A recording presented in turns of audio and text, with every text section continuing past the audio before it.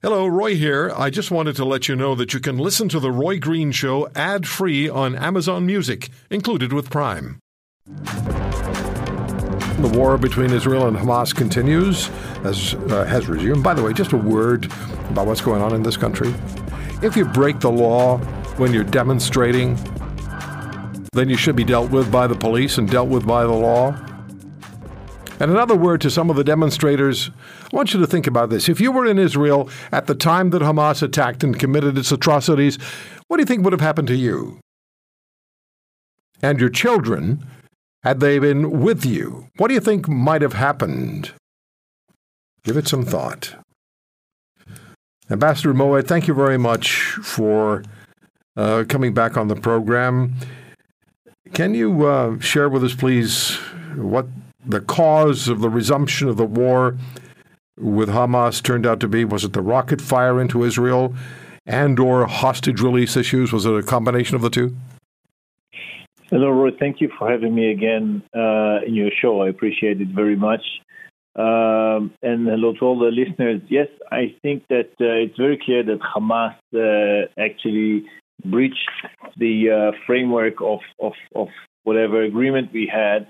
And so this firing into Israel meant that they are not interested in maintaining any kind of cessation of exchange of fires, and we are committed to continue to eradicate Hamas, as we are committed also to have all the hostages released immediately and conditionally.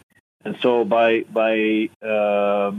firing at Israel, it was made clear by Hamas that they are not part of any deal, or at least they feel that they have the freedom to fire at us while having negotiations take place through other countries.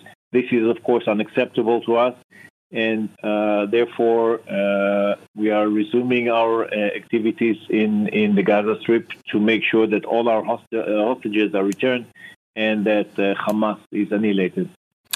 Ambassador Moed, does Israel feel that perhaps support from the United States, from some European nations, maybe Canada as well, is now more qualified than it used to be, and perhaps because of domestic political reasoning? Is there concern about that?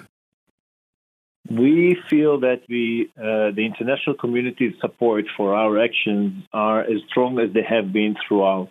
And it is because we are fighting a just war. We are fighting against a genocidal terrorist organization. We have to eliminate it. There is no other way but to fully eliminate it. And we are trying to do that while keeping innocent people out of harm's way. And we'll continue to do that, and we'll continue to exert any effort to make sure that people stay out of harm's way. We are using detailed maps for evacuation zones. We are dropping leaflets. Millions of leaflets have already been dropped above the Gaza Strip. And we are trying to keep them as safe as possible, because we understand that they are there and they will continue to be there. They will be our neighbors, and we'll have to find a way in the future to live together under more peaceful conditions. But at this point in time, we are pursuing our fight against them with the understanding of the international community that this must be done. And so we are continuing, and we will finish Hamas off, and we will make sure that Israelis everywhere in Israel will be safe.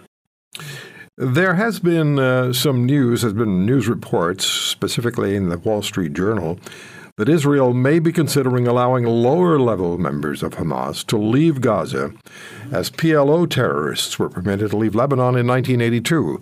Is there any truth to that? Can you comment on that? There are a lot of rumors being spread around from all directions, and there are a lot of spin doctors busy with all kinds of issues.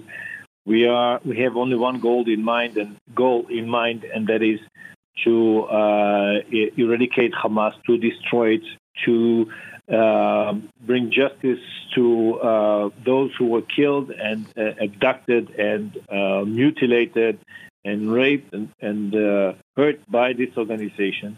All of its people are responsible. The leadership, terrorists, the terrorists themselves, all of them are accountable. I suggested earlier today in a segment with our Alberta Chorus radio stations, and you heard me say something like this at the beginning of the segment, Ambassador, that many of the individuals massing to support Hamas in cities in this country and elsewhere should think about this. If they and their families had been in Israel on October the 7th, and in the areas of Israel where Hamas was committing its atrocities, these protesters, and they willfully failed to consider that the Hamas terrorists would likely have killed them and their families. Do you agree?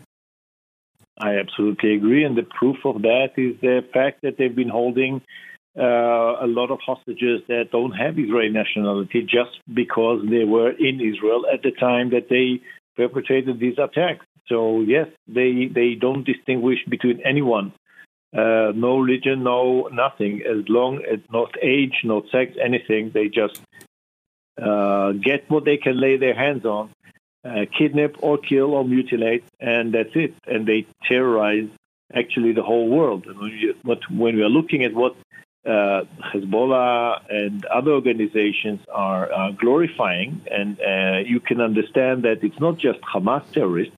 There are many others that are actually very anxious to do the very same. And we can talk about the Houthis in Yemen, who have been shooting long-range missiles in the direction of Israel, kidnapped a ship and actually endangering international commercial waters with their actions. And it's just because they feel that they need to terrorize the world. And so it's not just Israel that is here the target. It's the entire free world, as you just said. And we have to understand that. And we have to understand also that beyond the fact that they are aiming at the free world, they are actually feel that they get support from people who have no idea what they are supporting. Just to name one example, I think there is an organization here called Queers for Palestine who support them. But I'm not sure whether Queers for Palestine know that what is the destiny, what happens with queers in Palestine. And if they want to do anything, they should be helping queers in Palestine and not doing anything else. But that's another issue. Yeah. So in general terms, then, what would you say, Ambassador, to the people of Canada who will this weekend mass to denounce Israel and cheer on Hamas, regardless of what Hamas did, the atrocities they committed on the 7th of October? It's mind-numbing to me that there are people who actually say, well, that was okay. I wonder whether they really have a clue what happened on October the 7th. And so what would you say to these people, Mr. Ambassador?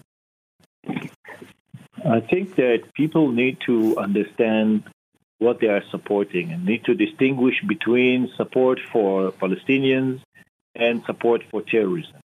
And I think the very vast majority of Canadians would not support terrorism had they known that what they are doing by taking action for Palestinians now, they're actually supporting Iranian regime perpetrated terrorism, which is becoming global.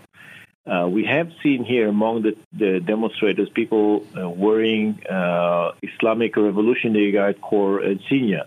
We have seen people wearing green headbands of Hamas.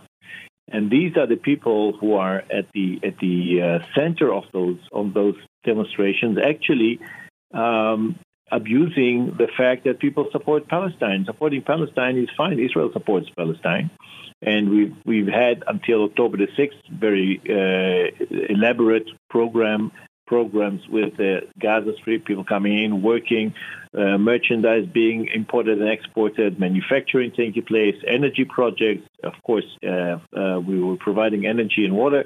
All of that was happening just before. So support now, actually, support for terrorism is for rape of women. It's of mutilation of babies, the brutal murder and indiscriminate murder of foreigners and Israelis, Jews, Arabs, Christians. This is just horrendous. And when people take action, they have to understand that actually between supporting Hamas and between supporting the Palestinians, there's a huge difference. And that huge difference has to do with our values. As Western democracies, as liberal democracies, we have the obligation as citizens to think deeply about what we are doing before we are voicing our opinions. We have the freedom of access to all the information.